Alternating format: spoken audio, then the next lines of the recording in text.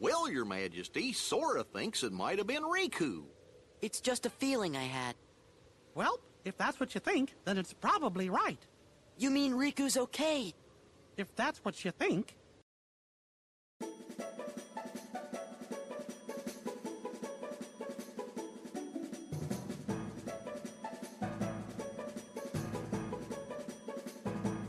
Ho, ho, hearts. Come on. The cheeriest podcast is Kingdom Hearts'est Festivus Christmas special. Yeah. It has nothing to do with Christmas. Woo! Well, it involves returning to a town that you haven't been to in a very long time. And you see your high school friends you don't really like.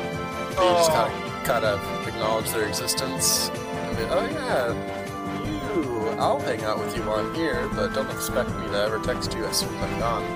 God, you didn't need to drop kick my soul this hard, but here we are. And yeah, at some point you go and break into an old mansion because there's nothing else to do. So that about tracks with all my Christmas visits home.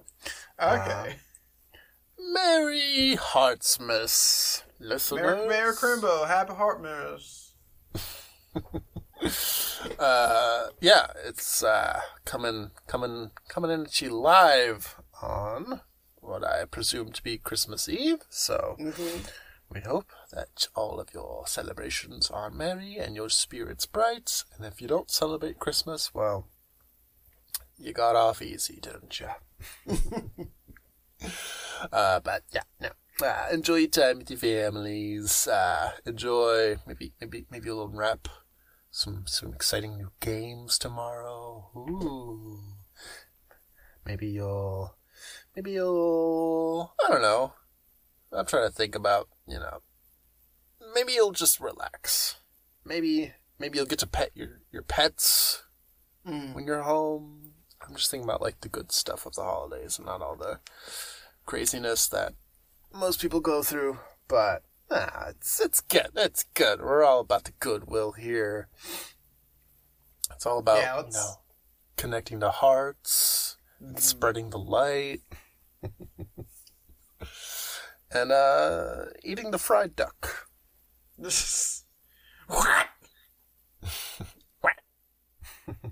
All of a sudden, we're down to 2 party members. It's been a long journey. Yes, sir. But, yeah. So, we have a very special gift for you. Ho, ho, ho, ho, ho. It's the plot! Surprise! Oh no, we found it! Yay! It's a Christmas miracle! Yeah. It was that big gift that's been hanging behind the tree the whole time. You just didn't see it. You just got distracted by all the smaller gifts. Yes. Kingdom Hearts 2. Kingdom Hearts in a nutshell, really. But, yeah. Yeah. Speaking of Kingdom Hearts gifts under the tree, I remember I got Kingdom Hearts 2.5 for Christmas 2014, I think. And it was like, it had been just enough time since the last time I played. Like, maybe like 3-ish years to where like I was starting to really miss it. Yeah. So I remember I got it that morning, obviously. Then we did the whole family thing. And then I got back around like 8 o'clock because like we went to visit some other relatives. And then I just played it all Christmas night. And I was like, this is what the season's about. This is the true meaning of Crimbo. Pretty much. But I'm always hesitant to, well, I guess that's the only time I've gotten a Kingdom Hearts game as a gift. But I was hesitant to ask, just explain what it is that I'm asking for here. Because usually I have to, like, tell my parents, like, oh, it's this game, like, you'll notice it by this, like, describing the box art. So I was like, okay. Yep. So it's gonna have Mickey Mouse on the cover, and Donald and Goofy, and an anime protagonist, And got anime spiky voice, hair, yes. and a bunch of giant keys, and a creepy old man, and then like two other people who look exactly like him. You know what? Why don't you just give me a gift card? I'll take care of this myself. I'll see myself out. I'll let me do all the work, madam. Pretty much. Yeah, I think that's the only time I got Kingdom Hearts anything for Christmas. Although I remember when the game first came out, I had like my entire Christmas list decked out in Kingdom Hearts. I wanted the game. I wanted the strategy guide. I wanted all the like action figures that were advertised in the game's manual. Yeah. I think that was all they had in terms of merchandise back in the day. But sounds about right, yeah. Yeah. And I didn't get any of it because I just didn't ask for some reason. But yeah. What about you? Did you have any heartsy Christmas mornings? I'm trying to think right now. I might have gotten... Like, growing up, I want to say I never got games unless it was, like, an event. I shouldn't say event. Like, a celebration. Like, if it was a Christmas or it was a birthday. I want to say... This is, like, very vaguely, but I want to say most of my Kingdom Hearts games were probably Christmas gifts. So, yeah. Because my birthday's in the middle of the year, so... if anything came out after July, it would become a Christmas gift basically, and gotcha. I feel like as we know, fall is where all the heavy hitters in the gaming industry decide to drop their loads. So yeah, although now that I think about it, I feel like Kingdom Hearts doesn't really have a consistent release window. Because the first two were in March. Mm-hmm. Birth by Sleep, I want to say, was September. Because I remember, like, reading up and, like, watching a bunch of the cutscenes, like, around the same time that the school year started. I didn't have a PSP at the time. DDD, I want to say it was, like, summer. Like, maybe July, maybe June. I'd have to double check. And then 3 was January of all months. Yes, I remember getting it. Yeah. Yeah, and then I think those are the only ones I. Point 2, I think it was November. I guess that could the year have been a came out, I Christmas believe. gift. So yeah. 2.8, I mean, but I say 0.2.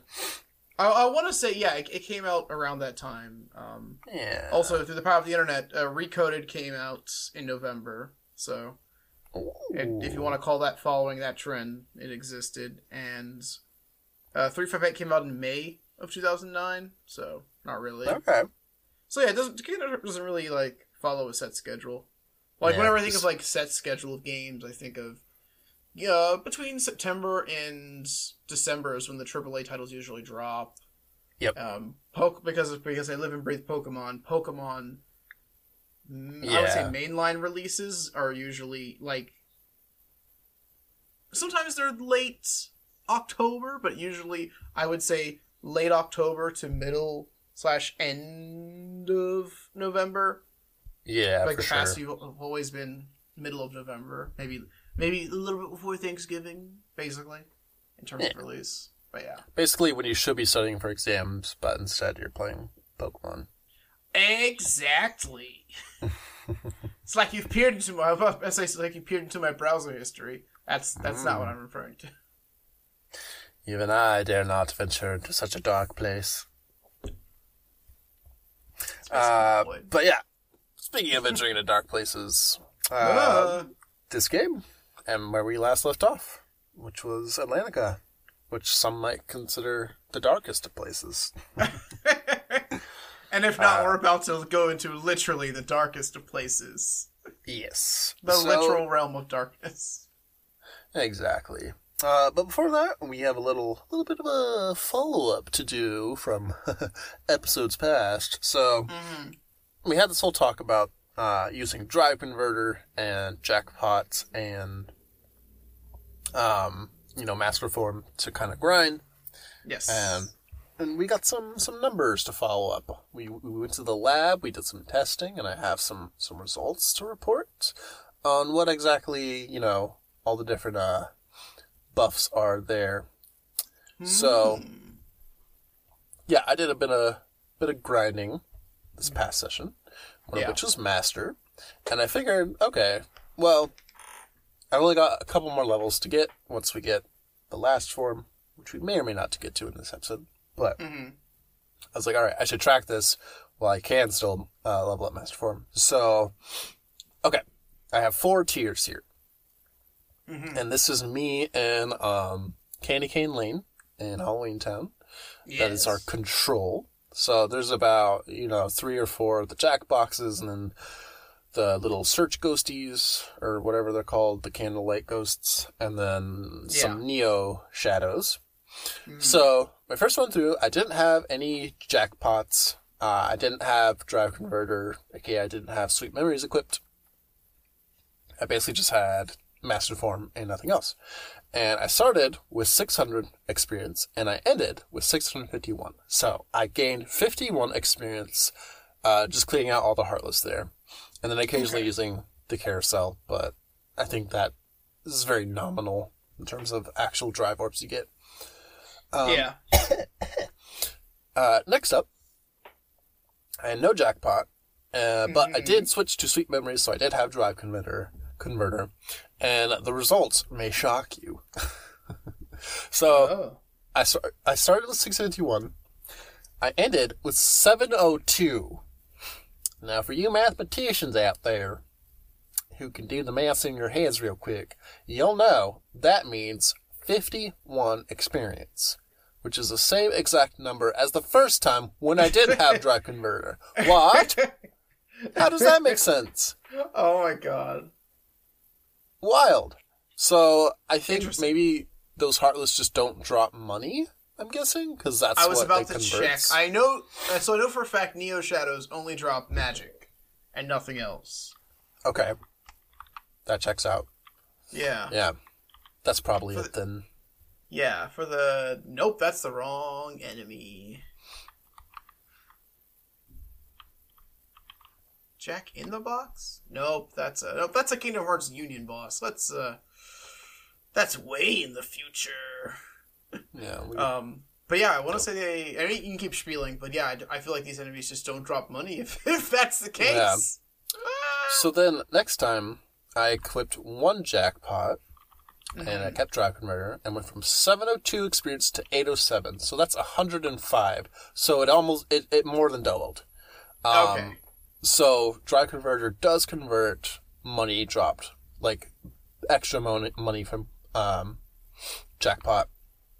Yeah. And then the third time, I equipped my second jackpot because I have one naturally, and then I have Wishing Lamp. And this time, I had 807 XP, and then I ended with 936, which is 129, I guess, XP. So, like, a pretty decent bump even from last time. So, okay. Yeah, I went from 51 to 130. So, more than double the amount you can gain. So, if you want to grind Master, do everything I just did. Equip Sweet Memories, equip Wishing Lamp, and then equip an extra jackpot if you have it. Because, you'll do it more than twice as fast, and all your dreams will come true. Interesting. Yeah. Just double checking these stats super quickly. And, let me check. I'm checking the candle.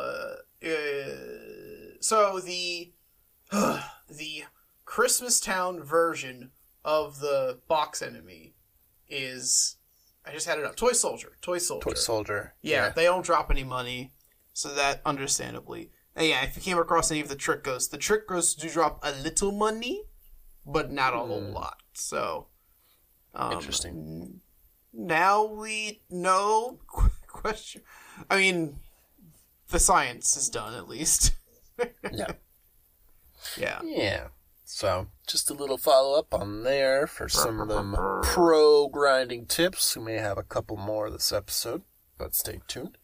Exactly, yeah. But when my research is much on the smaller side, but yeah, I just kind of realized, and I primarily grind in Radiant Garden, right outside the restoration committee thing we always teleport to, the Burrow, right outside the Burrow. Yeah. And just beat up the Bookmasters.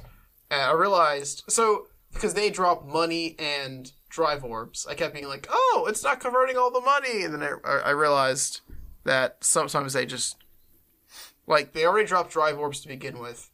And then that money that they drop gets turned into a portion when you have drive converter on. But it's never a 100% conversion. Yeah, it's weird. And then I did dug on forums and stuff and read the wiki and whatnot. The very slap pasted version is Sweet Memories gives you one drive converter. Half of money should be converted into drive orbs. Then, depending on what you picked up, you'll get drive converter as an ability at some point in your lifespan. If you picked the Dream Rod, sucks to suck because you have to wait until level 99. It is literally one of your last abilities. Oh, that's not very useful at all, now is it? Exactly. It's like you're almost done with the game at that point.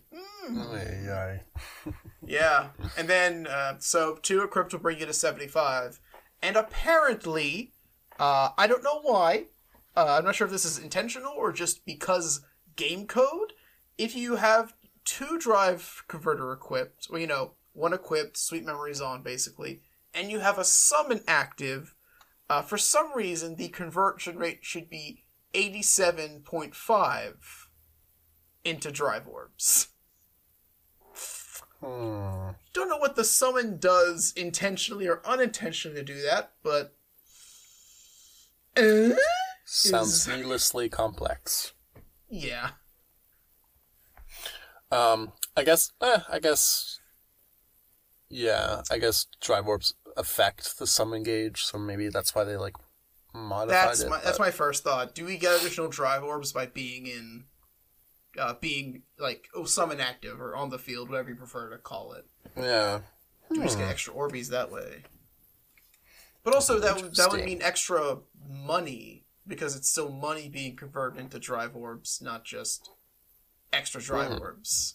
And now my head hurts thinking about this. Alrighty. Well, there's your math lesson for the episode. Happy holidays.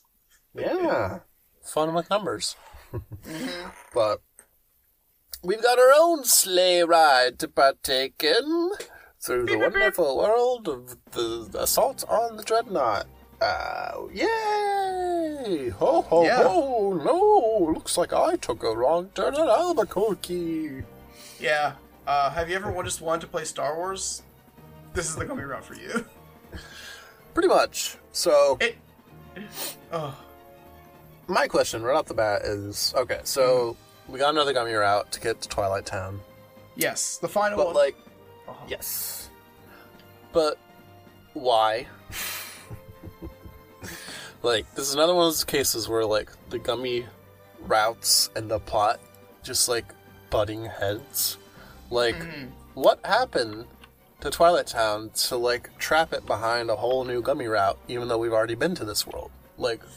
Did the organization just summon all of these nobody ships? I guess that makes the most sense, but then, there's just never any acknowledgement and any cutscenes of, assemble the fleet. We cannot let them pass. But also, wouldn't you want them to, get closer? I don't know. And, where is the infrastructure for all these giant spaceships? Who's making these? Where are they coming from? What purpose do they serve? Don't question it. What does the giant Death Star laser do aside from kill everyone whose hearts you need? Just none of it makes sense. But it sure looks cool, so I guess that's all that matters. Rule of cool. Yeah. Exactly. It's such an interesting, very fun gummy route. It'll definitely test your skills to a certain degree. Yeah, it's definitely the most fun of the bunch. I will Definitely. say that. There's a bunch of stuff to shoot at. There's a bunch of stuff to interact with. Like, I was about to say the pod bay doors, but just like the regular bay doors, you have to shoot.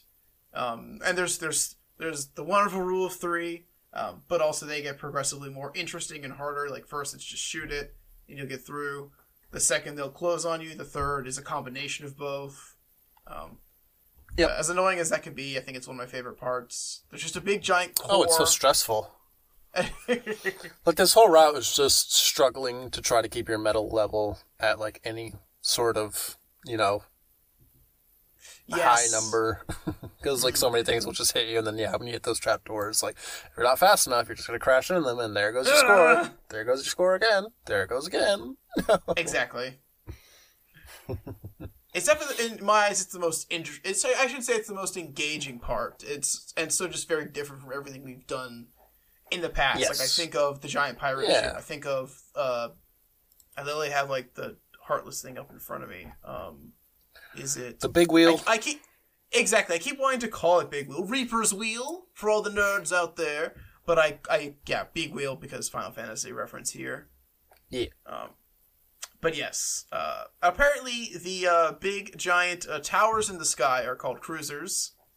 And even though we can't kill them, they're still nobody ships technically, at least as the game identifies them.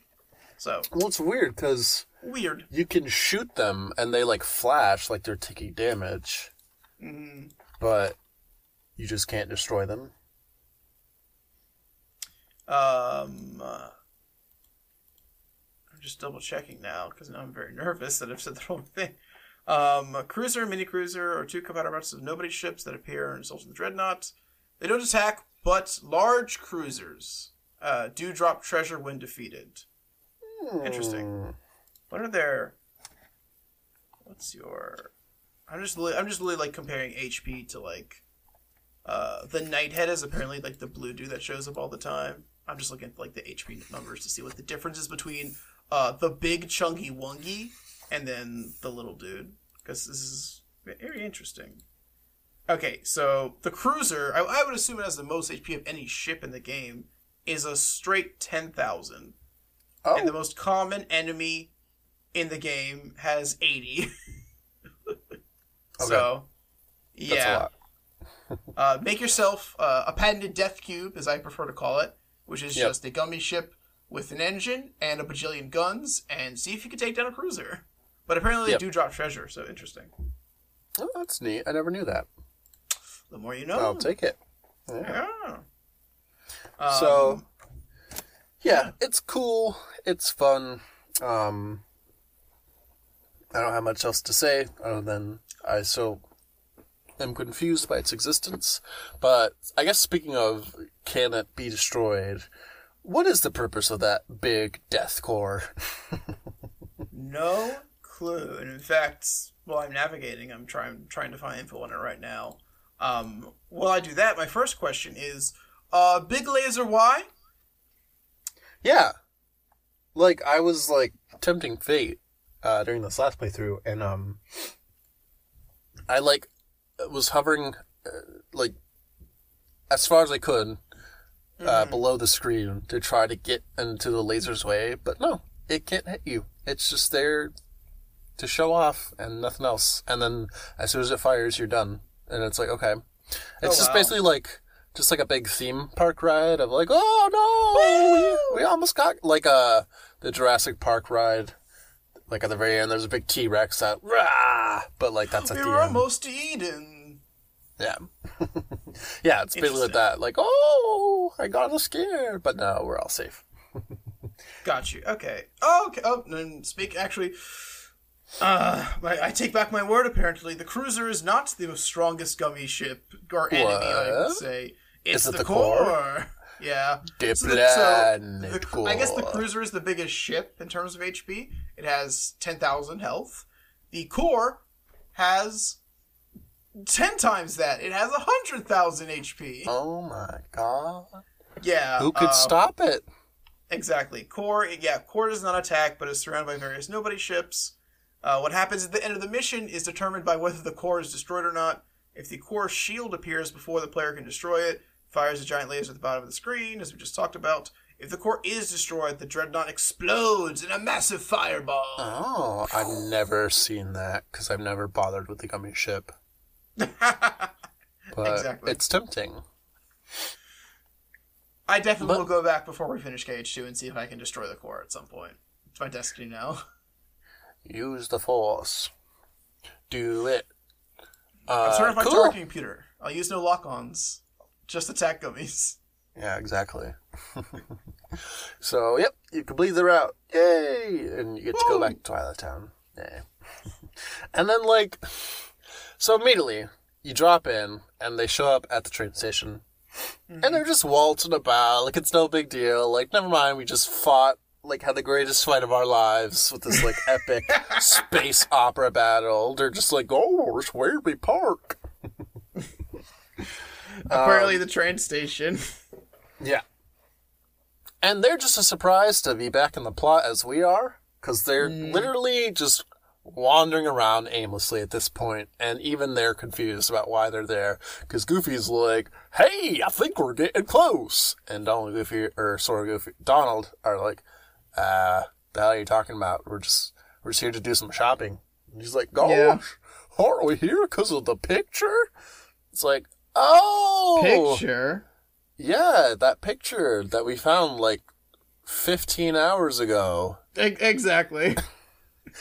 Yeah, I guess we should follow up on that now, for some reason, even though we could have done that literally the entire time. But no, now is the moment to strike. Even though now the ice cream is melted into a sad puddle. Well, I was trying to meme on the but first there were 2 Twilight Towns, and then an entire Starfleet was in the way, so technically we couldn't get back. But sure, Goofy, sure. Yeah, it's a lot. Mm-hmm. I guess it makes sense to mention it because it has been since the middle of the plot that we last saw this picture. But yeah, but the cutscene suggests that even they completely forgot about it. So it's well, yeah, what are you doing here? Because clearly none of you talked about, let's go follow up that picture. Goofy was just thinking it. He never said it. And then, the 2 of them are also surprised. Yeah, that's why we're here. To find the picture. Mm-hmm. It drives me crazy. But whatever. We gotta get back to the plot somehow. So just accept it. Yep. Yep. We get out, and oh no, baddies are here. There's no baddies everywhere. So, much like Roxas's final day, it's not safe to go out there alone. We are back in Twilight Town proper. And, yeah, you could have visited at any point earlier. We just didn't. But yeah, now that you're back, there are a few extra goodies. There's the Underground Concourse, which has a few extra stickers and treasures. And then make your way through there. Yeah, and same for Sunset Terrace, which will also have a few collectibles to snag, and also a few bumbling mushroom organization 13 Heartless. Well, I don't know why, but there's 3 of them in Twilight Town for some reason. Yeah, I haven't bumped into any yet, but I knew that there were a few here. Mm-hmm. Yeah. Luckily, I have not encountered them yet. I have not. Yeah. My life is not forfeit as of yet, and for better and for worse. I think Twilight Town might have the most missions aside from Olympus Coliseum, because it's got all the jobs to redo. Yeah. It's got 3 Mushroom Heartless. It's got the Lingering Will. It's got... I think that might be it. But there's so many jobs. It's so annoying. Yeah. Exactly. I mean, we'll find out when we do our reunion tour. Yeah. But yeah. There's nobodies, and there's also nobody. So. Yep, pretty much. So yeah, I was, knocking out a few nobodies along the way, naturally. And I noticed this exploit / feature / I don't know why it does this. But when you use Magnet, it instantly combos into a finisher. So, I popped Magnet on a nobody and then pressed X, and I would just use Explosion immediately. Interesting. Even though I have a 3-hit combo. And then when I didn't use Magnet, just to test, I did my combo, and yeah, it was 3 hits, and then explosion. I think I had 1 combo plus on. But yeah, apparently Magnet just instantly procs your finisher. So give it a try. It's very, very effective, actually, because you scoop them up, and you just instantly obliterate them with explosion, and it's pretty much just one-shots everything. So yeah, especially now that we have explosion. Interesting. Yeah, I mean, I'm sure I've done it before. I just never really registered that was a thing that was happening. So yeah, and I tried looking it up too, and no one really had anything to say about it. So I'm like, what's going on here? What's going on here, Shanae? Yeah, but yeah, that was my cool discovery for the visit. Okay. Other than that, just going around trying to scoop up any stickers that you can, but yeah. Most stuff's going to be underground. There are... it happens every single time, but when you go through the woods, or the mysterious woods, I think technically is the area name, to get to the mansion, there are, like, several chests hiding behind trees, and they're all... pretty nefarious. They're all early game things, but we never... very similar to... Yep. I can't think of one particular world right now. Beast. It always reminds me of Beast's Castle. You don't go into the courtyard, or the story never takes you there, but you can and you should go there. Same with the woods in Twilight Town. You can come here, I believe, potentially when you regain Sora's body, but then the game just teleports you to the usual spot, or teleports you to downtown Twilight Town, which you theoretically can come back here, but yeah, it's always like, oh yeah, moments. Yeah, exactly. Yeah. So once we get through those woods, we enter the mysterious mansion. Oh no! And we find Hayner and the gang dead. Oh no! All are gone. Their lives. Who are these guys? All gone. Yeah, so they're out here trying to put up a fight. And apparently they're also searching for Kairi. She's our friend too, you know. Oh, right. I guess I forgot. I won't talk anymore about that, but I think even last time we came back to Twilight Town, we memed on, I met Kairi for 5 seconds, but if anything happened to her, I'd kill everybody in this room and then myself. I mean, essentially, yes. But instead it's Hayner Pensanolet talking about Kairi. Yeah, no, they're going through quite the lengths to save this girl who they had just known, which I guess that's an admirable trait, but a little misguided. You kids are just a bunch of chumps. You're way in over your heads. But yeah, we get to discussing this whole conspiracy theory of a second Twilight Town because What? Olette has her Etsy store and everything is custom made, and she's only made one of those pouches. So wherever you got it from is clearly some sort of parallel dimension scenario here. That's the only thing that explains this. That's the only thing that explains why there's a second pouch that looks just like mine. And they all just kind of roll with it. They're like, yeah, no, that checks out. And I'm sure the mansion is the nexus of realities. Let's do it. Oh God, it's I was trying to pay attention to this scene. So they're without scrutinizing and like memeing on it. They do have some. I mean, mind you, they're still dumb kids. They're teenagers. But yes, they reference the pouch being the same, the crystal being is the same as the trophy crystals, and those are also one of a kind. In terms of Twilight Town, I guess I'll limit that sphere of reality. But so they have a breadcrumb trail leading them in a certain direction. But their conclusion is, oh yeah, there must be a mirror dimension in our town somewhere. Yeah. Okay. It just feels like quite a few logical leaps were made at this point. Like, if they had sprinkled it out a little more, like, maybe that they all started dreaming of Roxas or something, or like... Yeah. Because I don't just even know... the fact that, the mansion's the creepiest mother effing place in town. And, I mean, I mind you, it was as Roxas, but like the 7 Wonders of Twilight Town, ooh. Maybe the mansion in the real Twilight Town is still like this weird point of contention, so it's like... We've looked everywhere for this random, like mirror dimension or parallel Twilight Town, but we can't seem to find it. maybe the mansion had the answers, as opposed to, we know it's a separate town. Could have worked a little better. Yeah, like all the setup for this whole get us to the final world is a bit sloppy because guess who else is here? It's Michael J. Mouse. Watch out! Whoa! And suddenly it's me! Ha-ha!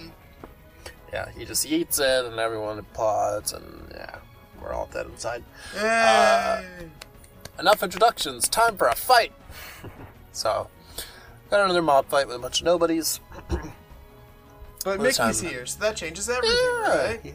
He's at your side instead of, trying to save your sorry ass. Yeah, I think this is the only time you actually fight next to Mickey. Correct. Because he just scatters off for the rest of the game, basically. Just always running ahead like a jerk. Yeah, I'm trying to think in the last world if there's any mob fights with Mickey, but he also kind of leaves you in the dust very shortly after. Goes and does his own thing, yeah. Yeah, exactly, yeah. There's one point where something we're going to get to in this episode happens, and Mickey's nowhere to be found, but then the following cutscene or the following area, he's like, I'm still here! Yeah, he's just a shady little bastard. He shows up when it's convenient for him. Yeah. So, yeah, it's just a fight, but I don't know. I thought it'd be cool if they gave us a Mickey reaction command, kind of like how Hercules does his thing, even though he's not a party member.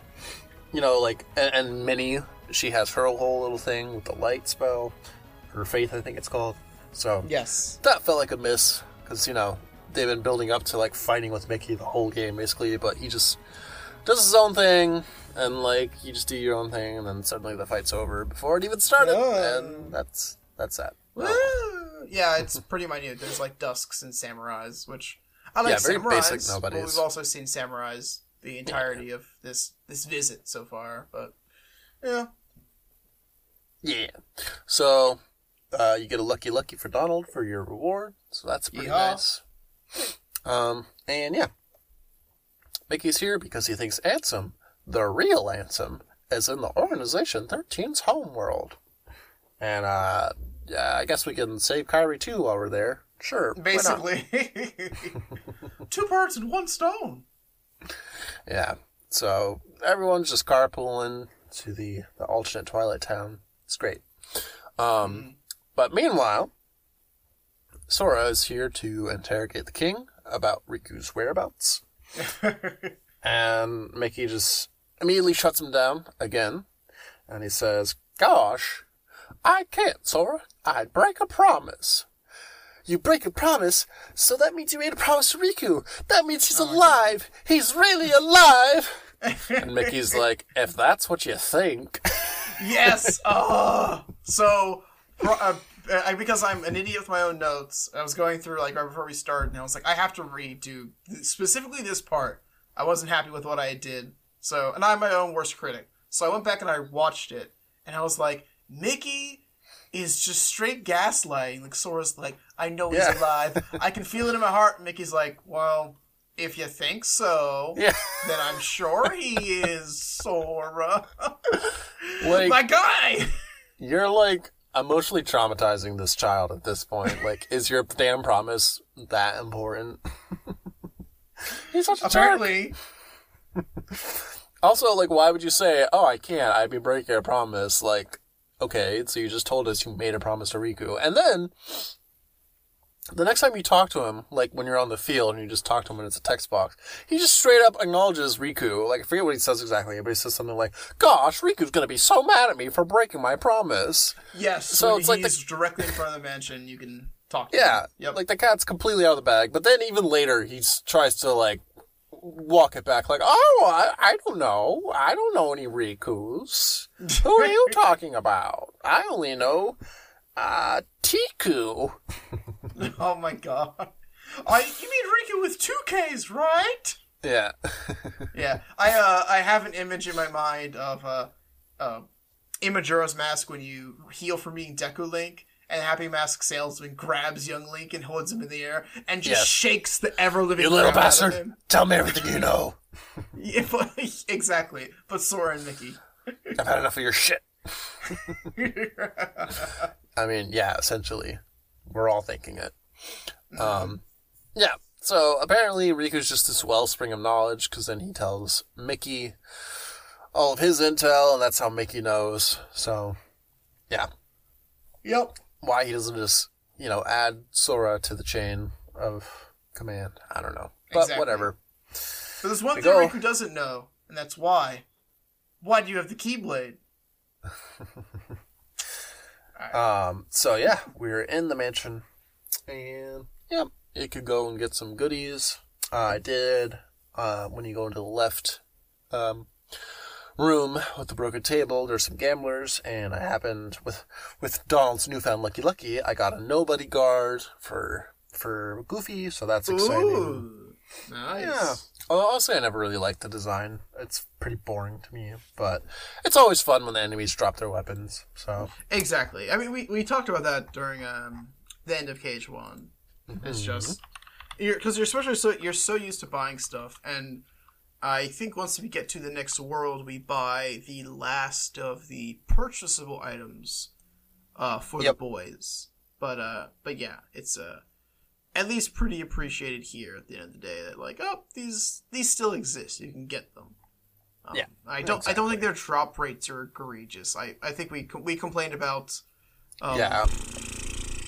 Wizard Wand and Defender Shield last time, even though actually they're not too bad in Final Mix at least. yeah, for sure. So yeah, explore some bits of the mansion, because once again, you probably haven't visited here.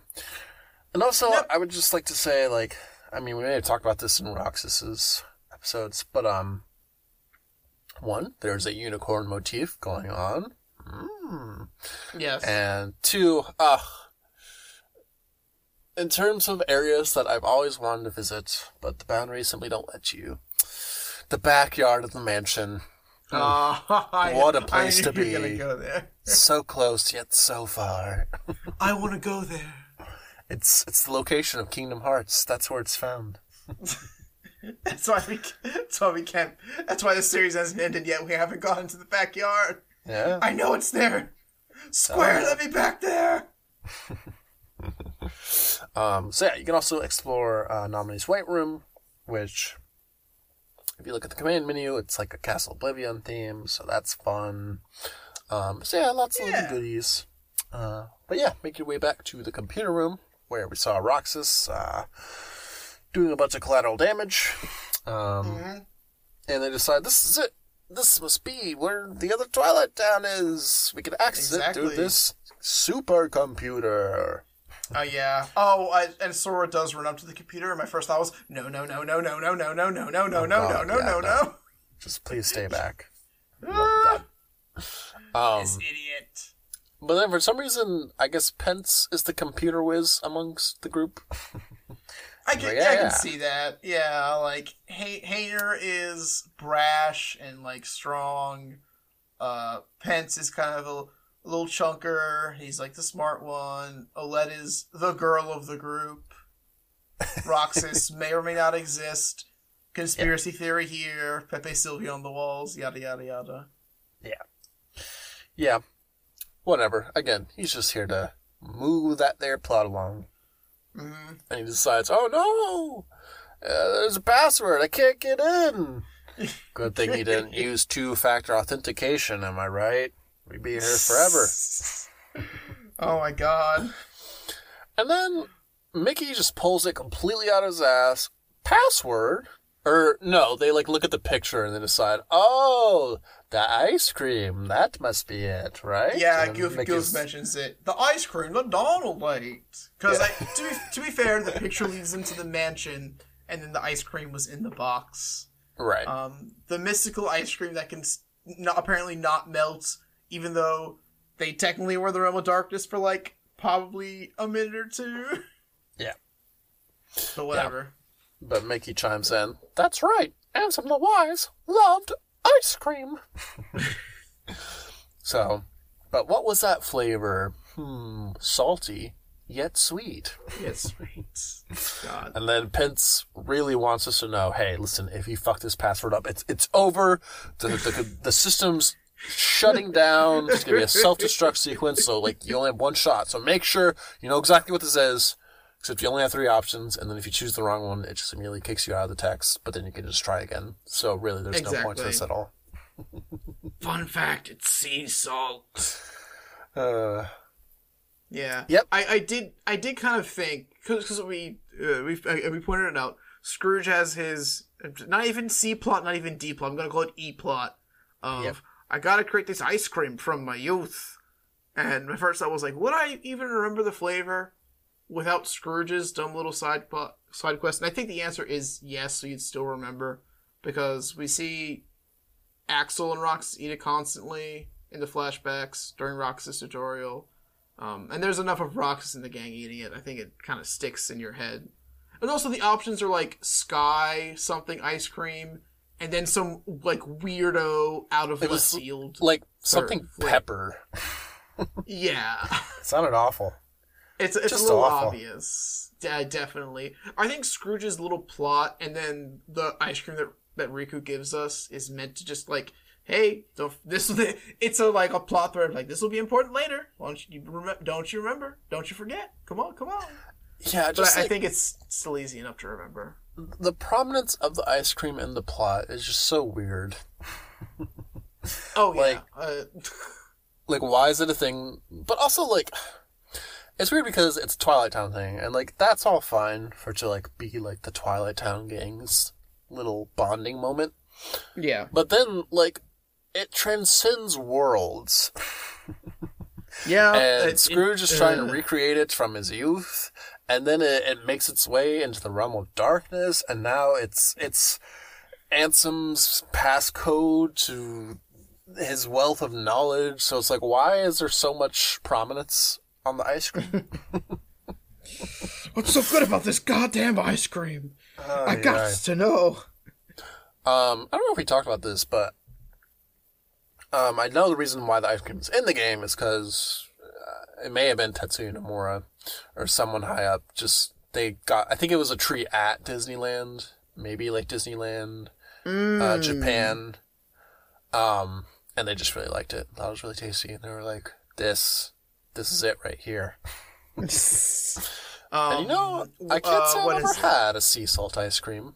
But I've seen recipes sure for it because of KH2, but it's not like out in the wild. Yeah. I just buy it at Trader Joe's, unfortunately.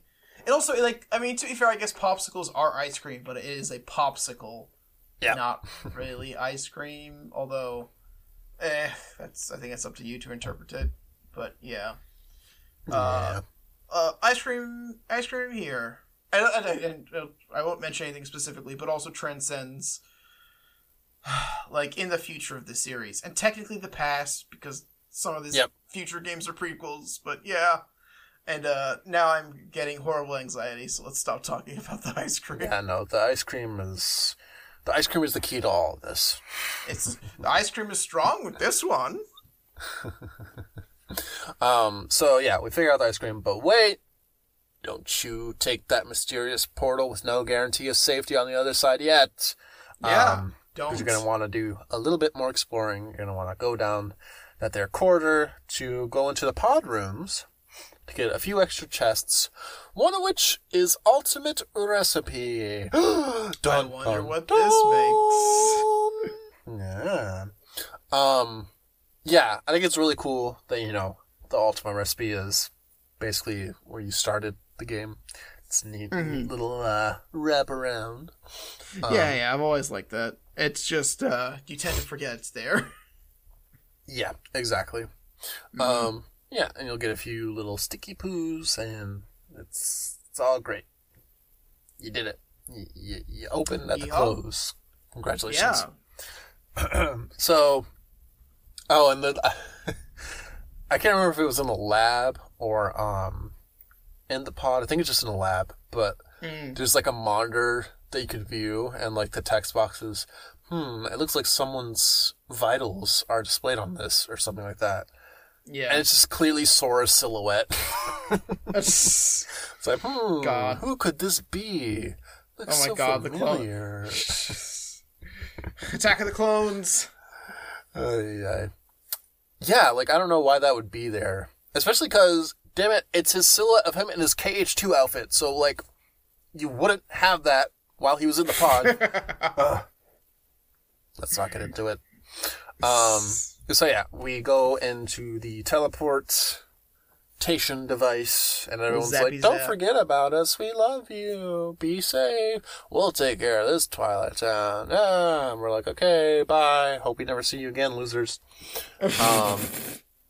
Unfortunately, we don't come out the other end as some sort of horribly disfigured transporter morphed homunculus. Thank goodness. Fly rules do not apply here. But yeah, we're all safe and sound. But we're in the nether Twilight Town because Sora, he can feel it. This is the other Roxas Twilight Town. Twilight Town. Roxas' Twilight Town. And good. The comedic timing of this, I shouldn't say comedic. The unfortunate timing of this, as Sora says that, he looks over to the smashed computer that we destroyed at the end of Roxas' saga. Yep, and then it just cuts to him. He just sees a phantom of him going absolute ham. Yeah, it's like it fills my heart with joy. That's like his fleeting image of Roxas. Like, that's the last thing he remembers him by. Just like completely losing his shit. Roxas, what a soul. Yeah. Gone too soon. I do not want to install any updates, thank you. I do not want a free upgrade to Windows 11. So yeah, we're in the other Twilight Town. But there's some sort of mysterious force that keeps us from going anywhere besides the 2 rooms that we have because they didn't want to model them, I guess. Exactly. Something's not right here. Something's keeping us in this room. Yeah, maybe we should go to the other room, Sora. Yeah, it's a little weird, but understandable. Yeah. Because Data Twilight Town, whatever you prefer to call it, it looks exactly, besides the smashed computer, it looks just like regular Twilight Town, so... Yep. I could imagine being, especially as dumb kids, being stuck in here if we were allowed to venture off. And so, like, no. Guardrails up. Go this way. Exactly. No gutter balls today. And then you just randomly get Answer Report 10 for your travels. And you also unlock the Twilight Thorn journal entry for some reason. But it's Weird. there. So yeah, make your way forward, and you'll go through that there portal to the whatever. Yeah, this always confused me up until probably the playthrough before this one. I always forgot that in Roxas's playthrough, he goes through this portal and comes out in the real world, I believe, and then he has his fight with Axel. And then goes to meld with Sora, basically. Yeah. So this always confused me. And also, because game design, this time the portal is for some reason a big not really underwater tube, full of nobody sigils. Yeah, it's another one of those things where, like, is this something like the organization created? Because, yeah, it's got the nobody symbols all over it. Is it like some sort of weird teleportation corridor, or is this just a natural part of, like, connecting Twilight Town to the Realm of Darkness? That makes my head hurt even more. Exactly, and Anime Glass's moment is, I'm pretty sure Twilight Town, every world exists in a realm, and I'm pretty sure, and I don't want to look this up right now, and I'll research and correct myself next episode if need be, but I believe Twilight Town is a Realm of Twilight world. I think it's the Realm of In-Between, if I'm not mistaken. One of those. I'll correct us next episode if need be. I'm pretty sure the Answer Reports get into it, so we can just hold okay. off until we go through those. Less work for me, thank God. Yeah. So, yeah, we're here. And someone else is here. It's Axel! Yay! Bye! and he's turned face again. So he's like kind of on our side, and he just shows up and he's like, I'm on your side now. Hurry, run. Okay. Go save Kairi. I'm sorry. And Sora just goofed. Yeah. Sora just takes everything he says at face value, and he just immediately decides whatever this guy has to say is important. So let's kill all these nobodies so I can hear them out. And he like swats a nobody away. It says, or I forget what he says exactly. But he's like, "Leave us alone," or "Get out of our way." And like it's just it's leave us alone. Yeah. Yeah, and so he's like just immediately on like in Axel's corner, like trying to protect him and like talk to him, which I guess is part of his redeeming qualities. He sees the good in everyone, literally everyone. But like last time you saw this guy, you were super pissed at him because he kidnapped Kairi, and like, yeah, and now you see him and he's like, just says sorry. I don't even think he apologized. Maybe he did, but yeah, he does apologize because, and I'm also now I mentioned this before. I'm doing it on the fly. I'm taking out the magnifying glass and I'm following Kairi's tracks because she changes hands behind the scenes like 2 to 3 times over the course of KH2. Pretty much.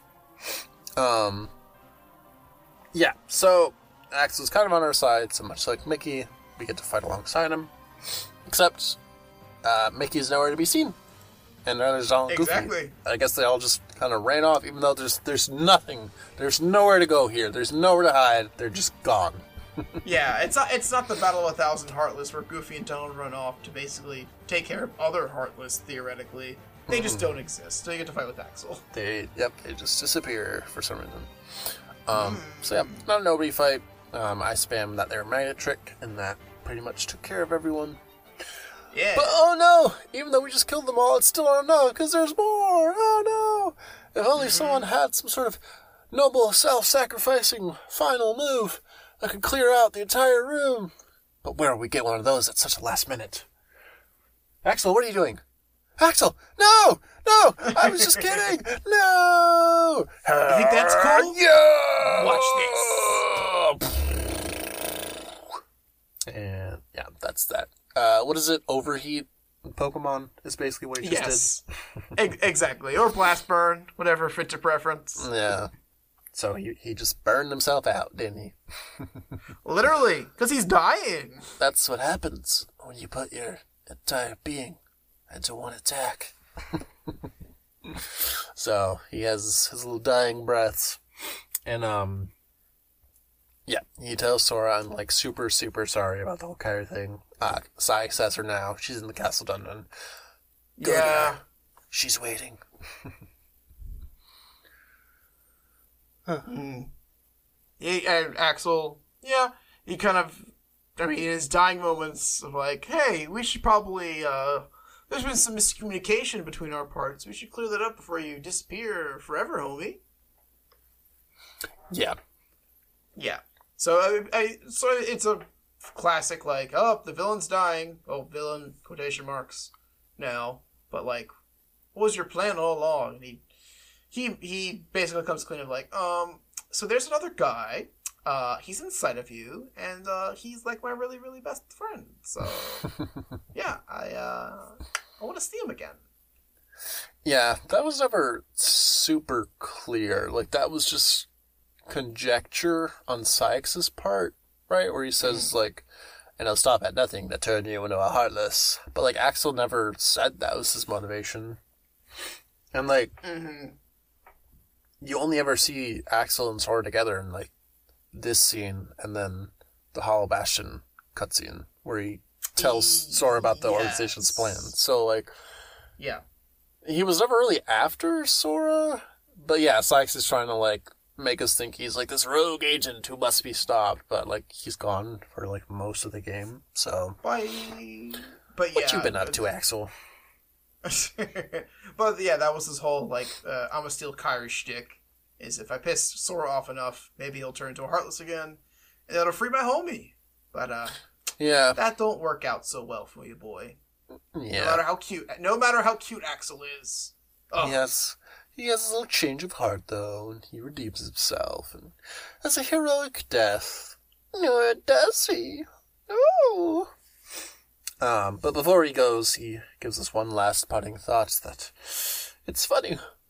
Sometimes, when I was around him, he made me feel like I really had a heart.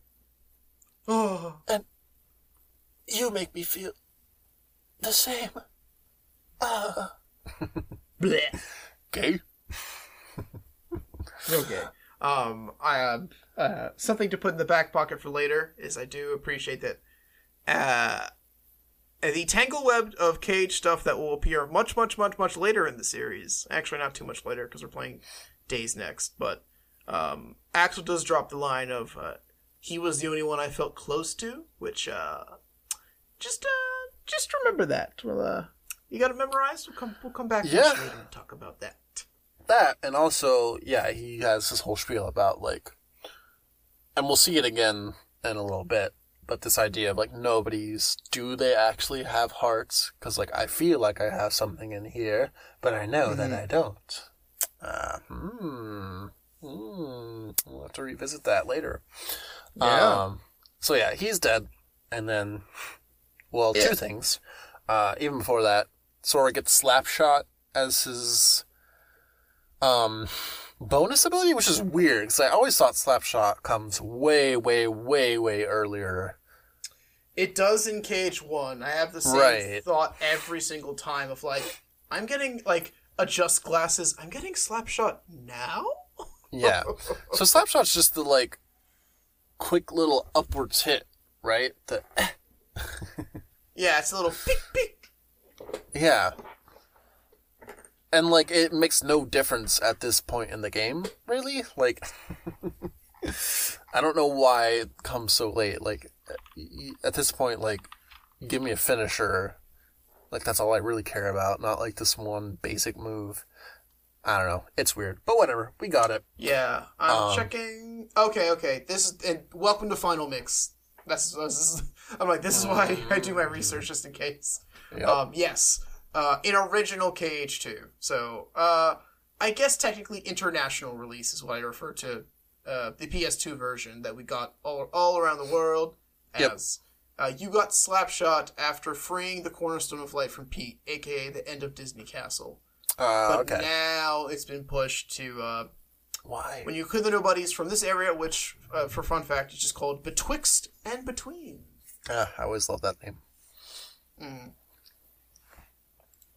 Yeah, so we got that, but also Axel gives us his memory in the formation of a Keyblade, which is Bond the Flame, which is fine. It's one of those spell Keyblades along with Mysterious Abyss and Photon Debugger, except this one is for fire, naturally. So I do really like it for grinding Wisdom form, which we'll talk about in a little bit. Yep. But Strength 4, Magic 4, if you like Axel, I'm sure this Keyblade will do it for you.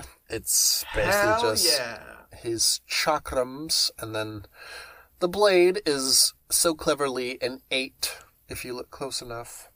Yeah. And that's pretty much it. It's good in my opinion, and by that I mean I just really like Axel.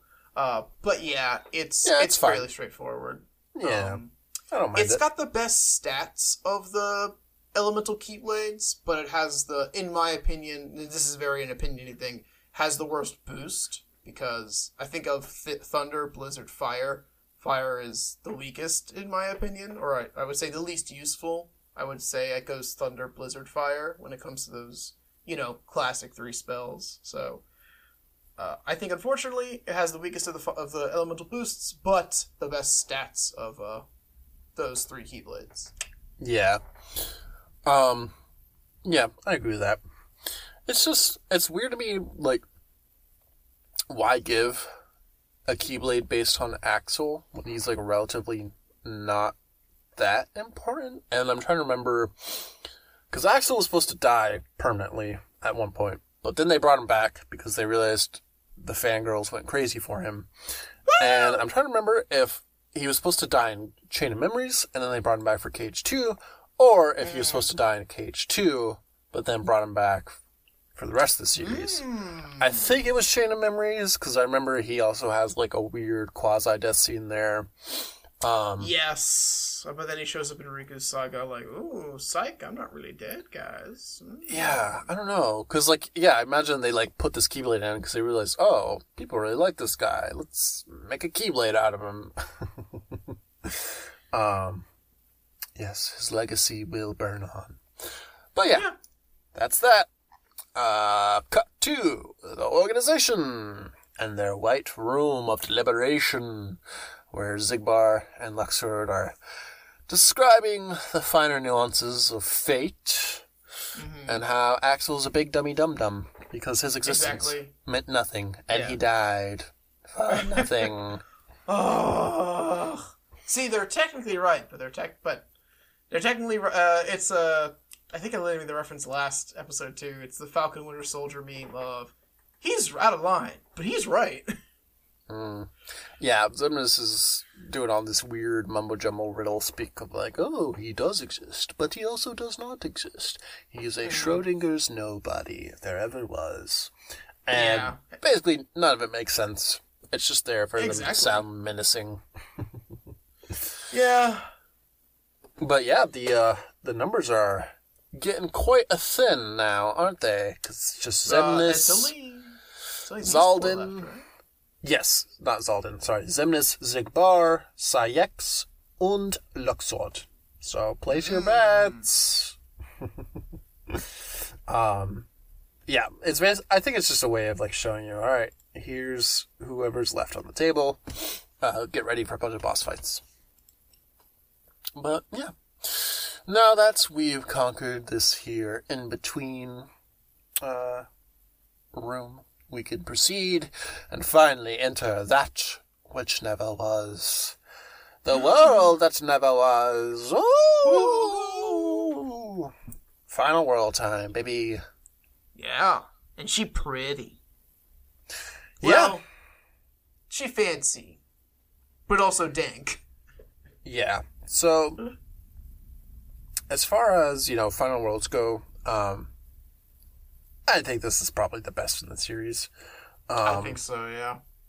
It just has so much personality, and it's just so distinct, and, like, it's like the opposite of End of the World in, like, almost every way, which is cool. Like, End of the World was just weird, and, like, had, like, kind of, like, these, like, organic, like, design, and was just empty and sparse and all heartless, obviously, whereas here...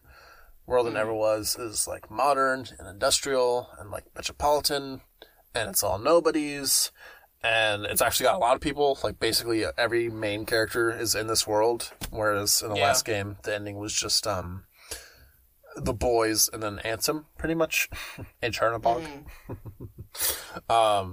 So yeah, I like how the two endings are different that way, where like this very much feels like everything kind of built up to this, and now it's like everyone's meeting, and it's the big climactic showdown, whereas the ending was, okay, we're here now, I guess, let's run through some rooms, and then, okay, here's the final fight. And there really there wasn't much story in the final world, so... Yeah. I mean, that really applies to everything we're going to talk about in the next couple episodes, but it's a good world. It stands out a lot. It's also got, spoiler alert, / not really at all. It's where the secret ending took place for Cage 1, so it's really memorable. And Dark City, baby. You made it. Yeah, and it's just another one of those worlds that's like recurring. It's shown up in some form in most games after this, so that's cool. Yeah, no. Can't say enough good things about it. It's just a cool world. Although I do wonder who lives in this city. Who is this for? Like, where did this come from? Who drove that truck? Why did they crash? Also, what's the rent like? Yeah. Technically we're in the realm of darkness. Like, what's the property value here? Let's be real. Yeah, exactly. Memory skyscraper view? Come on. It's gotta be through the roof. God. So yeah, we're here. We're in the spot, and Mickey just immediately runs away, like he always does. Yep, as he's prone to do. Why would you stay with us? So yeah, the next area is just a bunch of Shadow Heartless who are no good. Yeah, for reasons we'll get into a little bit. I always just skip all these guys. I skip all the treasure. I just run right through this next room because it's annoying. But later, it's the perfect. So maybe not. I'll have to compare now that I have this other spot in mind. But it's a great spot to grind Wisdom Form because it's all the shadows, so you can take them out relatively easily. Especially if you equip Bond of Flame, and you can just spam fire to take them out. And that's usually how I max out Wisdom.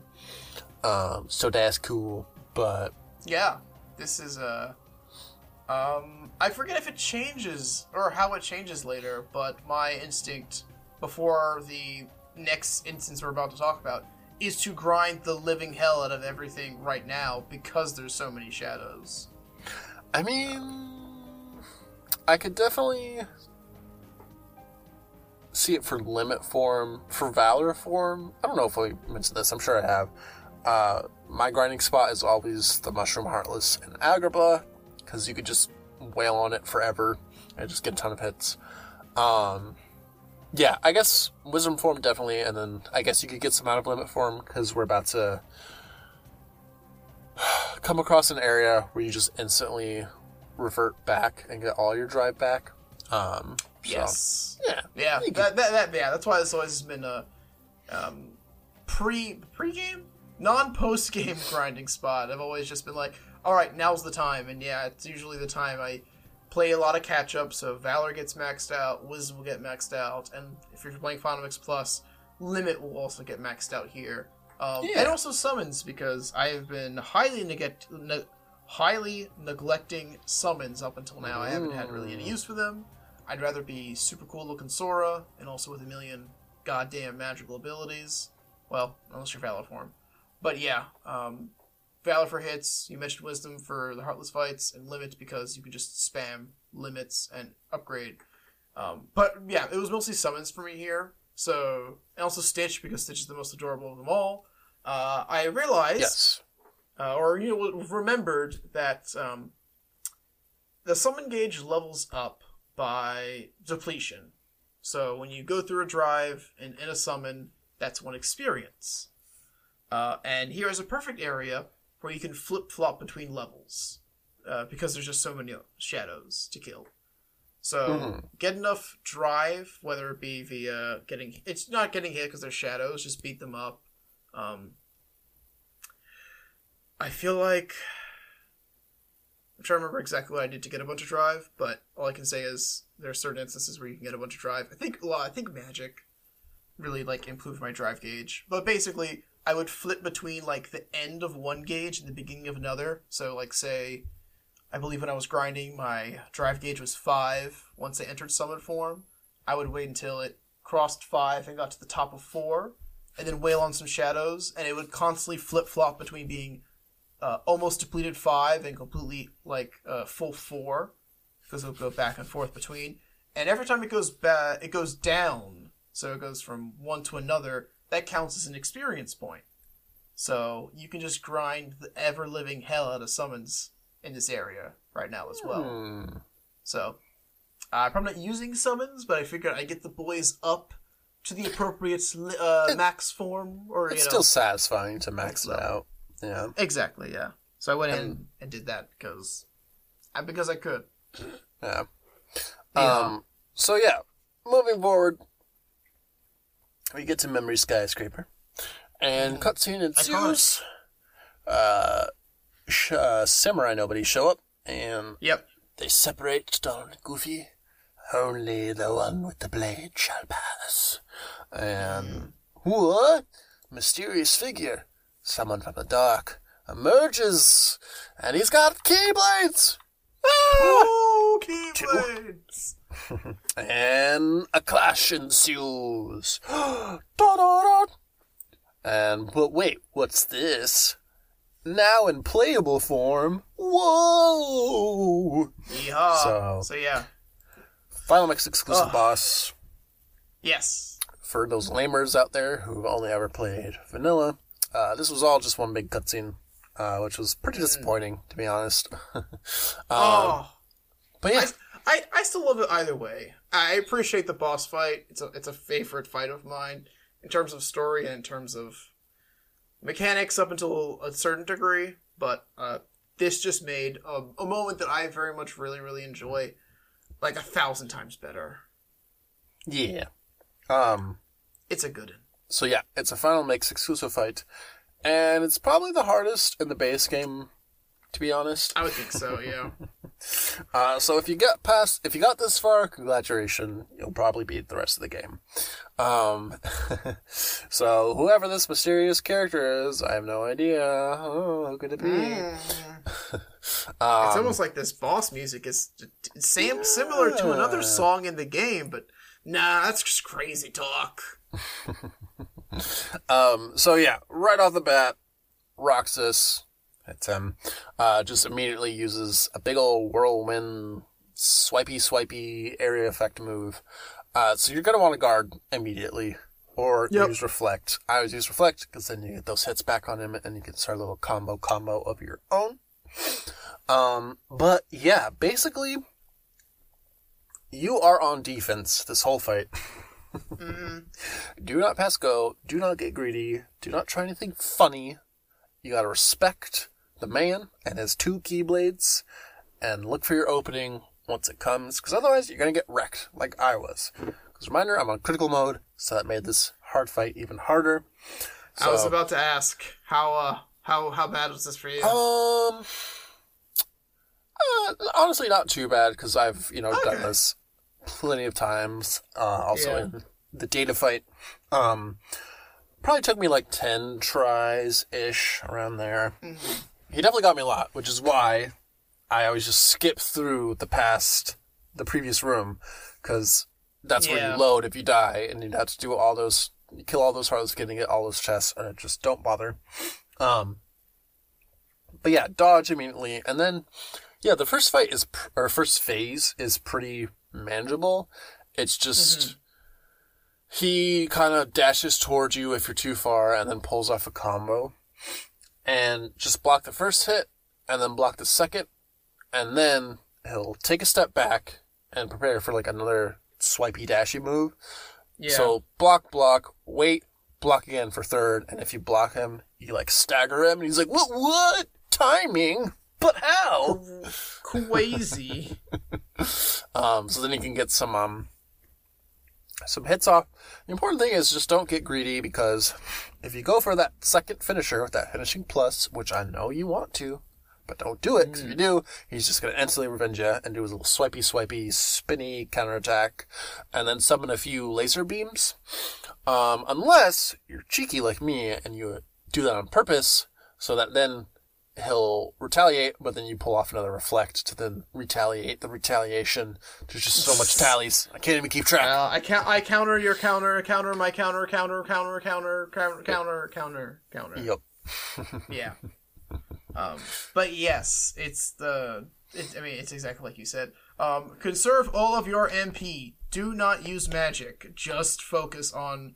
I think this is a good fight to test Reflect versus Guard. As you'd mentioned, Reflect is better at the cost of magic. And also at this point we have Reflega. So anytime you are hit during Reflect. Also now that I'm saying Reflect, I remember when I was talking about the summons earlier, it's Reflect is what I would use. Like, proccing Reflega with a summon out would give me so much drive back in summon and help me, do that little exploit I was talking about earlier. But but here, especially with Roxas's big old chunky wonky swings, and especially when he throws out multiple, and the staggering. So it's up to you, the player, to decide. But and he has one attack where he'll summon lasers around him, and then send them outward, and you can't block the lasers, but you can reflect them. So there are quite a few instances where you definitely want to reflect and not just guard. If you're close anyways. Otherwise you could just kind of avoid that attack by just keeping your distance. Yeah. Dodge / quick run also works good for the lasers. If I personally don't try to deflect them. It depends. The wall is the most annoying. Personally, I don't think it's the most annoying laser move in general. But Roxas, I always refer to as Sonic because he kind of turns into a ball and like charges forward, and he's got lasers surrounding him. Yeah. So I usually just dodge roll or quick run through him, usually dodge roll when it gets close, because I hate the lasers, and I like to prefer conserve my reflect for later. And also, at some point, if you like mess up, I don't want to have negative magic because sometimes you need to pop off a cure, and you're everything's on fire basically. Yes, exactly. So once you get him down 2 or 3 bars, he goes to a second phase, signaled by his desperation move, which is floating up into the air and putting on a light show and shooting a bunch of homing lasers at you, which are very annoying. Yes, because you can kind of just outrun them, just normally, just like walking if you like hug the edge of the stage. But I found it more efficient to just jump and spam aerial dodge, but that also has kind of weird timing. So with what we have now in terms of our moveset, it's pretty annoying to dodge. Maybe dodge roll also, but it's kind of pick a god and pray. Yeah, I think there's multiple different ways, and they kind of they come to the same end result. I feel like it, like you'd mentioned. Also for reference, I played through this fight 3 times. One time I beat it. I restarted my game because I love this fight so much. The second time I did die. Yeah, I'm kind of kicking myself for not keeping a save of it. Yeah. I keep forgetting. And then, the third time I replayed it again. To see, just finagle it, practice, and also I just wanted to play it again. So good. But yeah, I haven't tried aerial dodge because that terrifies me. But I've tried quick run and dodge roll. Dodge roll and run are kind of the same. Like you'll get the same result. You'll probably survive 75% of the attack. The last leg might knock you up a little bit. Quick run, I've never seen help because they still home in on you, and quick run always has that, and then that's the better. Well, that's the quick run versus dodge roll. Quick run, you cover more of a distance, but you have more end lag. So that little, little spinny spin at the end, spinny spin and at the end, and the orbs are like, "Hello, friend," and you'll just get booed, and it'll hurt a lot. And you can't get anywhere near Roxas during this move, so. Don't think about cutting through the center of the circle. Oh, I tried it, yeah. And no, you just get messed up. Because he's invincible, so don't bother.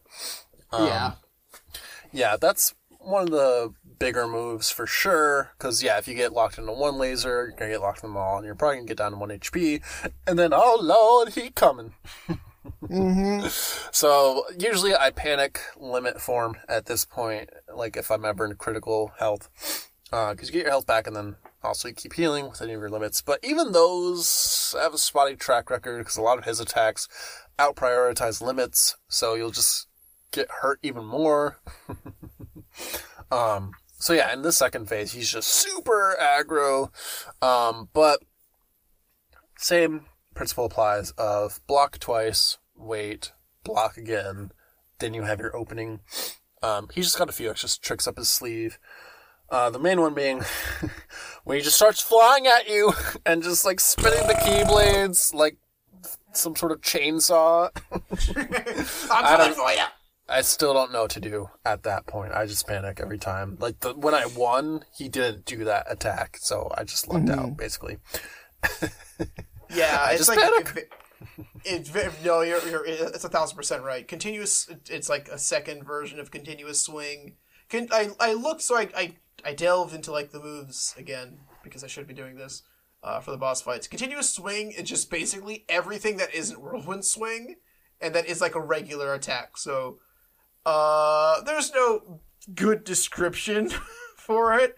It's basically everything. It's basically when he goes true anime swordsman. Yeah. And and also it doesn't help once we get to this phase. Because now he adds lasers to his regular combo in various degrees, and lazy beam hurt. Pretty much. Yeah. Yeah. So, yeah, through reflect, spamming, limit form, and just, I don't know, getting in combos at the right moment, I managed to prevail, but I can never consistently get off the reaction command in this fight, which is such a shame, because it's such a cool reaction command, but I don't know what prompts it. Yeah. Me neither. I think it's just a chance. Yeah. I will. Well, while we're talking, when we're talking about it, I will double check to see. But when I was doing my research beforehand, I think that was also true. There was no like definitive, I assumed... here's how to proc the reaction command. It kind of just happens at some point. Yeah, I just figured it would be like if you like successfully guard his attack and then like he does that stagger animation. Oh, he's open to like grab his keyblades and then kick his ass. But no, like I couldn't even tell you the last time I got this reaction command like on my own. So that's always disappointing. I got it the first time and the third time. The first time, I still, so for reference for anyone, it is exactly like the samurai reaction command. It's almost like the samurais are Roxas's nobodies, or his minions, basically. But yes, it's a wonderful cinematic moment. And also like dual stance, you must be ever flipping through the command menu and select the end the millisecond it shows up. I'm not sure what the difference between this getting the end here and versus a samurai with dual stance, but I know the timing on this one is 0.8 seconds to hit the end. And it's pretty intense. If you get messed up. If you do, you steal Roxas's Keyblades, and it's a wonderful moment. But yeah, the first time I did it, I actually didn't even get to swing them. He really was like, I don't like that, and I just got blasted with lasers. He's still by no means a pushover.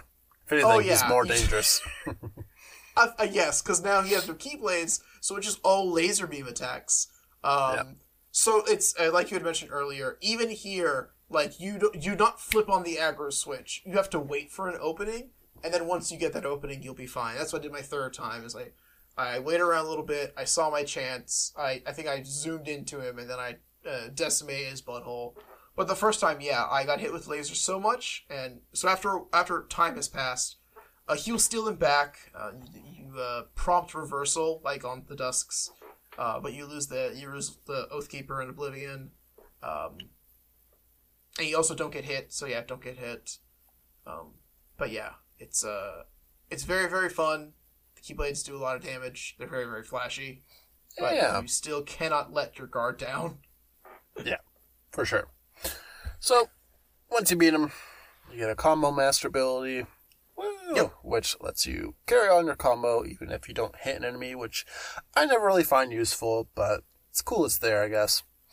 But you also get a big flashy cutscene, which is what people normally saw in the international version.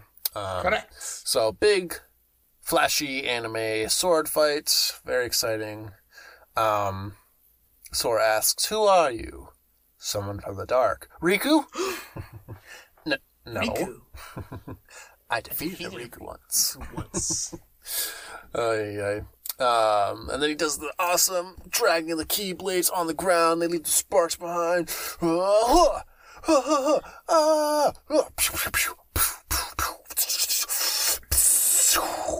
It's exactly how the cutscene plays out. Exactly. 1-to-1. But it's we don't see many highly choreographed cutscenes like this in the game, so this is a real treat and a half right now. Yeah, for sure. Especially like Keyblade on Keyblade action. It's good stuff. You there's the part where they like leap into the air. Well, I guess even before that, Rox is like, "Why did he pick you?" And then they fight some more, and then they jump into the air. Cool mid-air clash, and then Sora falls to the ground. But I guess Roxas can just fly now. Maybe. Which, I guess, it makes sense. I guess he just maxed out his glide. So, I I guess canonically he could have that ability, but it does just look weird because he's just standing up in the air, floating, literally just having a conversation, because then he's like, I see. So that's why. Even though, like, you're the one who's, like, flying in midair right now. Like, you are the one demonstrating more skill. But whatever. I always presumed he's talking about Diz as, like, you know, his would-be assassin to take out the organization. I guess he could be talking about the Keyblade. As in the Keyblade. Yeah. Chosen. But, So like, I've why always is the Keyblade taken a he? this. Does Keyblade have pronouns? You tell me. I've always taken this, and to be fair, I'm also double checking just to make sure. But I feel like,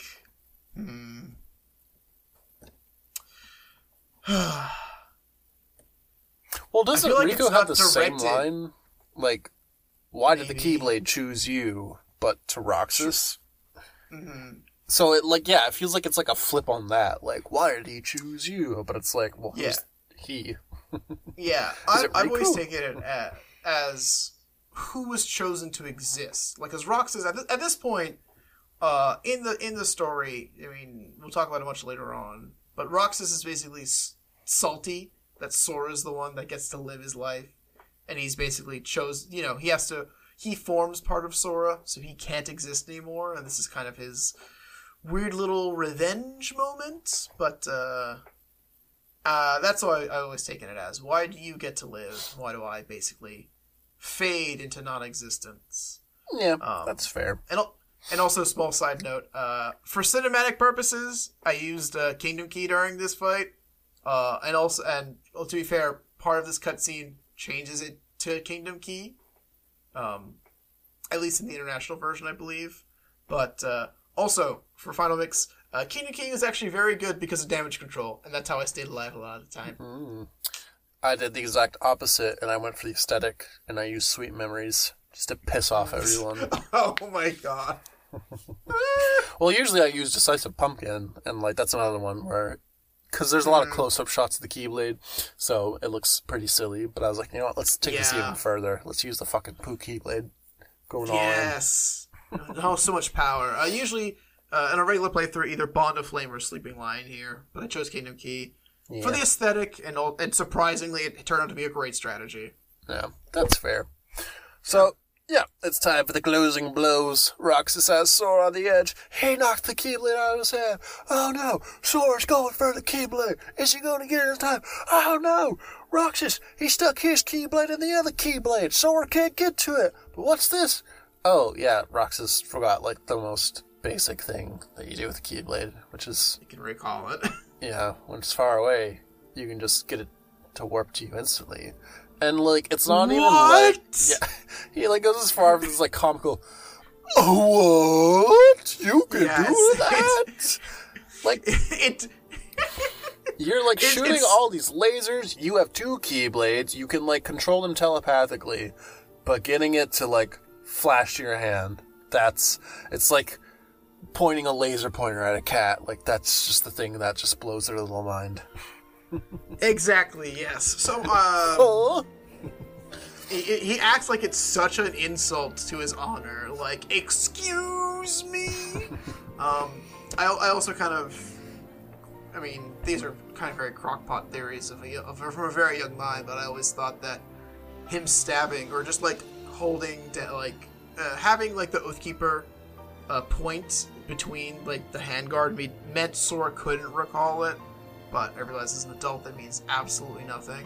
I mean, that would make It's more just- sense, yeah, but no. So yeah, and basically, Sora just kind of sucker punches him. Like, it feels like a very dishonorable win, because he recalls it and then just instantly, like, stabs him. Yeah. It's not like he, like, you know, got the best of him. He just surprised him. And then Roxas is like, I see. He, like, basically admits, like, you are the better one. It's like, no, he just kind of tricked you. But, okay, whatever. Don't mess with street rats! Bitch. So, we get a dream within a dream. Because then it Yes. cuts to Roxas's afterlife / limbo / metaphysical plane. Where he's Yeah. talking to Axel on the clock tower, and basically they're just talking about how much they love each other, and that's pretty much it. Big gay vibes. Love to see it. Yeah, and I don't know. I don't really know what's going on here. Yeah, this is It's interesting, but this is Final Mix exclusive for It is. international mix. Yeah, it just shows Roxas fall to his knees and the cutscene plays out per normal. But yeah, this is just kind of a way to interject. I guess technically Axel is dead. Roxas is Yeah, I guess been they dead this entire time, but is dying again. I guess It's the just a idea s- is Yeah.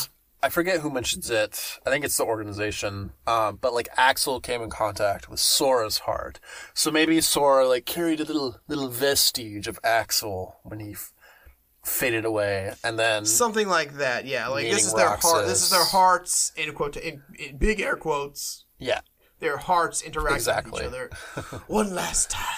yeah. So whatever, we'll take it. But yeah, it's just a big bromance moment. I'll see you on the other side. You take care. Right back at you, buddy. I missed you so much. I'm a wreck without you. Yeah, Roxas goes on, but then Axel just kind of... Well, we don't really know what happens to him, do we? Yep. But, So yeah, back to the dream. The level 1 dream, anyway. Yes. Sora's over filing his nails. Like, okay, are you done yet? Okay, cool. Can you just die now so I can be out of here? Thank you. Roxas gives him the parting words, you make a good other, and then he collapses. Oh, it's my face. He collapses, then he says, you make a good other, and then flashback. Whoa, back to reality. Yeah. Oh, there goes gravity. Oh, there goes my keyblades. Oh, there goes my duck. What happened? Go, Sora. You just started freaking out, and then we had to take out them nobodies all by ourselves. Maybe you could lift a hand sometime. Yeah, Donald, of course, roasts him for being too tired or whatever. yeah. But, You're probably just tired. yeah, but I love the part where Sora's like, oh, that guy, he attacked me. He said he defeated Riku. And I love when Donald comes over and he's like, but no one can defeat Riku. And like his little face that he makes. Yeah, it's kind of Donald's regular face, but I think it's his regular character model talking. But he's looking directly at Sora, so his eyes are kind of looking like at the top, like those people's like the top of his eyes. He's like, well, no one could defeat Riku, despite the fact that we beat Riku last game. Let's not get into that. It's kind of like a Sora, it's Sephiroth moment where I don't know. Now I'm thinking about it, I don't know how often the word Riku comes out of Donald's mouth in a voiced cutscene. Not very often, If ever, besides this one instance. Maybe that's what always stands out to me. But yeah, just like Yeah, Goofy Donald says it Duck quite often. saying Riku. Yeah, that's true. Yeah, yeah. Well, Riku and Kari happens more often than Donald saying. That's true. Donald, I think Goof says Riku more often than Donald. Much more often. I feel like Donald says Kyrie more often than Goofy does, perhaps as well. All right, there's got to be a Crackpot spreadsheet theory? or some sort of infographic out there somewhere. I'm just like how often each character says each other character's name. Sora, Donaldo, Goofy. Yeah, so we did it. Yay! Let's keep going. But we get one last reward, which is most people's favorite. It is the 2 Become 1 Keyblade. Baby! Which, as opposed to the Axel Keyblade, this is the Roxas Keyblade. And this is also Final Mix exclusive. It's one of 2 Final Mix exclusive Keyblades. And yeah, I mean, can't really complain. It's a nice design.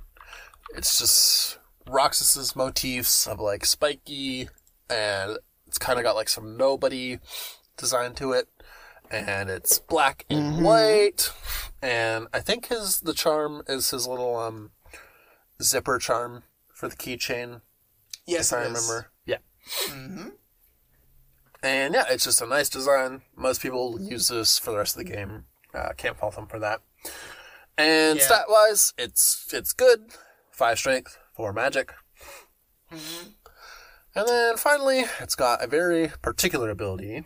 Which, why don't you tell us about that there ability? So, it's a very unique ability, one could say. It is, like the Keyblade itself, it is Final Mix exclusive. And it increases the user's chance of turning into Anti-Form. And Oh, no. perhaps another form as well. There is another. One final form, one could say. Yeah, but I think we should. So- I think we should tease that for next time. We should Gasp! leave them on tethers, because this was the last thing I did in this play session. That's fine.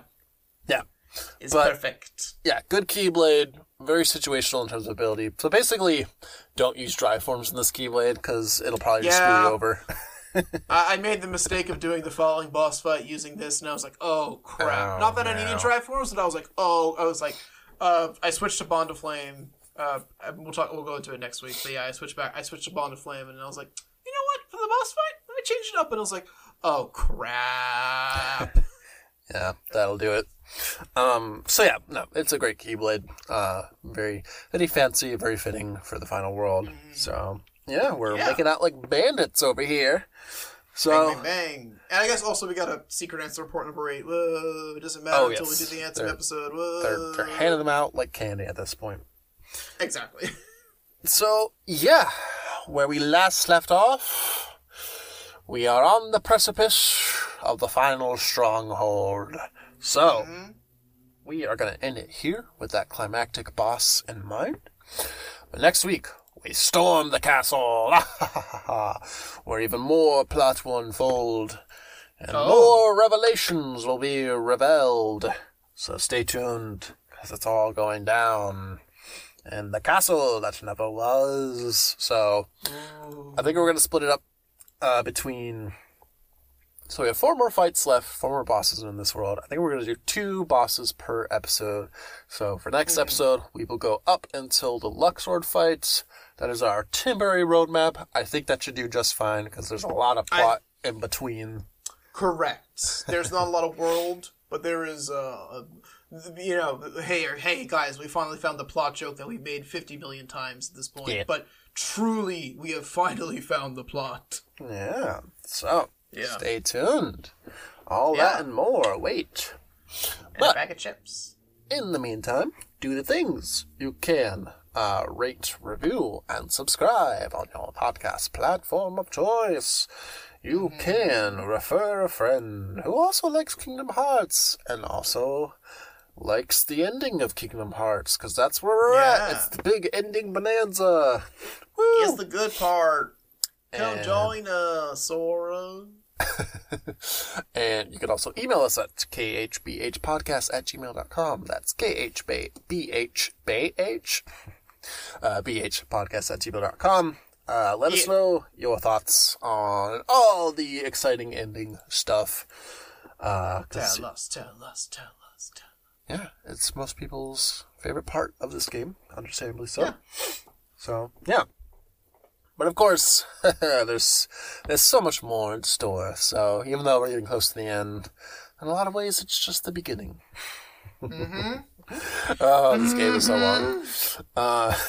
Yeah, I mean, I'll be curious to see what the final episode count is, because we are getting close to our anniversary mark. So I hope you got me something nice. But yeah, I think, so this is episode 48. For those who aren't looking at the title at this very instance, how could you? So we do We do the first half of the first half of the second third of The World That Never Was. After that'll be 50. I think part of our reunion might be 52. Well, I guess 53 would cover the 57. We'll figure it out. 52nd week, but yeah. We'll space it out. We'll try to match it up with something big. Yeah. But yeah, we're just getting started, baby. So yeah, stay tuned for next week where we'll get into even more of the organization's hidey hole to flush out these rats and murder them for kidnapping Kyrie. How dare they? We're taking the fight to them. I've had enough of this. I'm out for blood. They've got no HR. How do they even function? Because they're not human. Yeah, that'll do it, everybody. To the magical staircase of light, in a way that Sora just has the power to create for some reason now. Whatever. It's fine. Listen, hear me out. Light. Basically. Case closed. Alright, bye-bye, everyone. Bye, guys.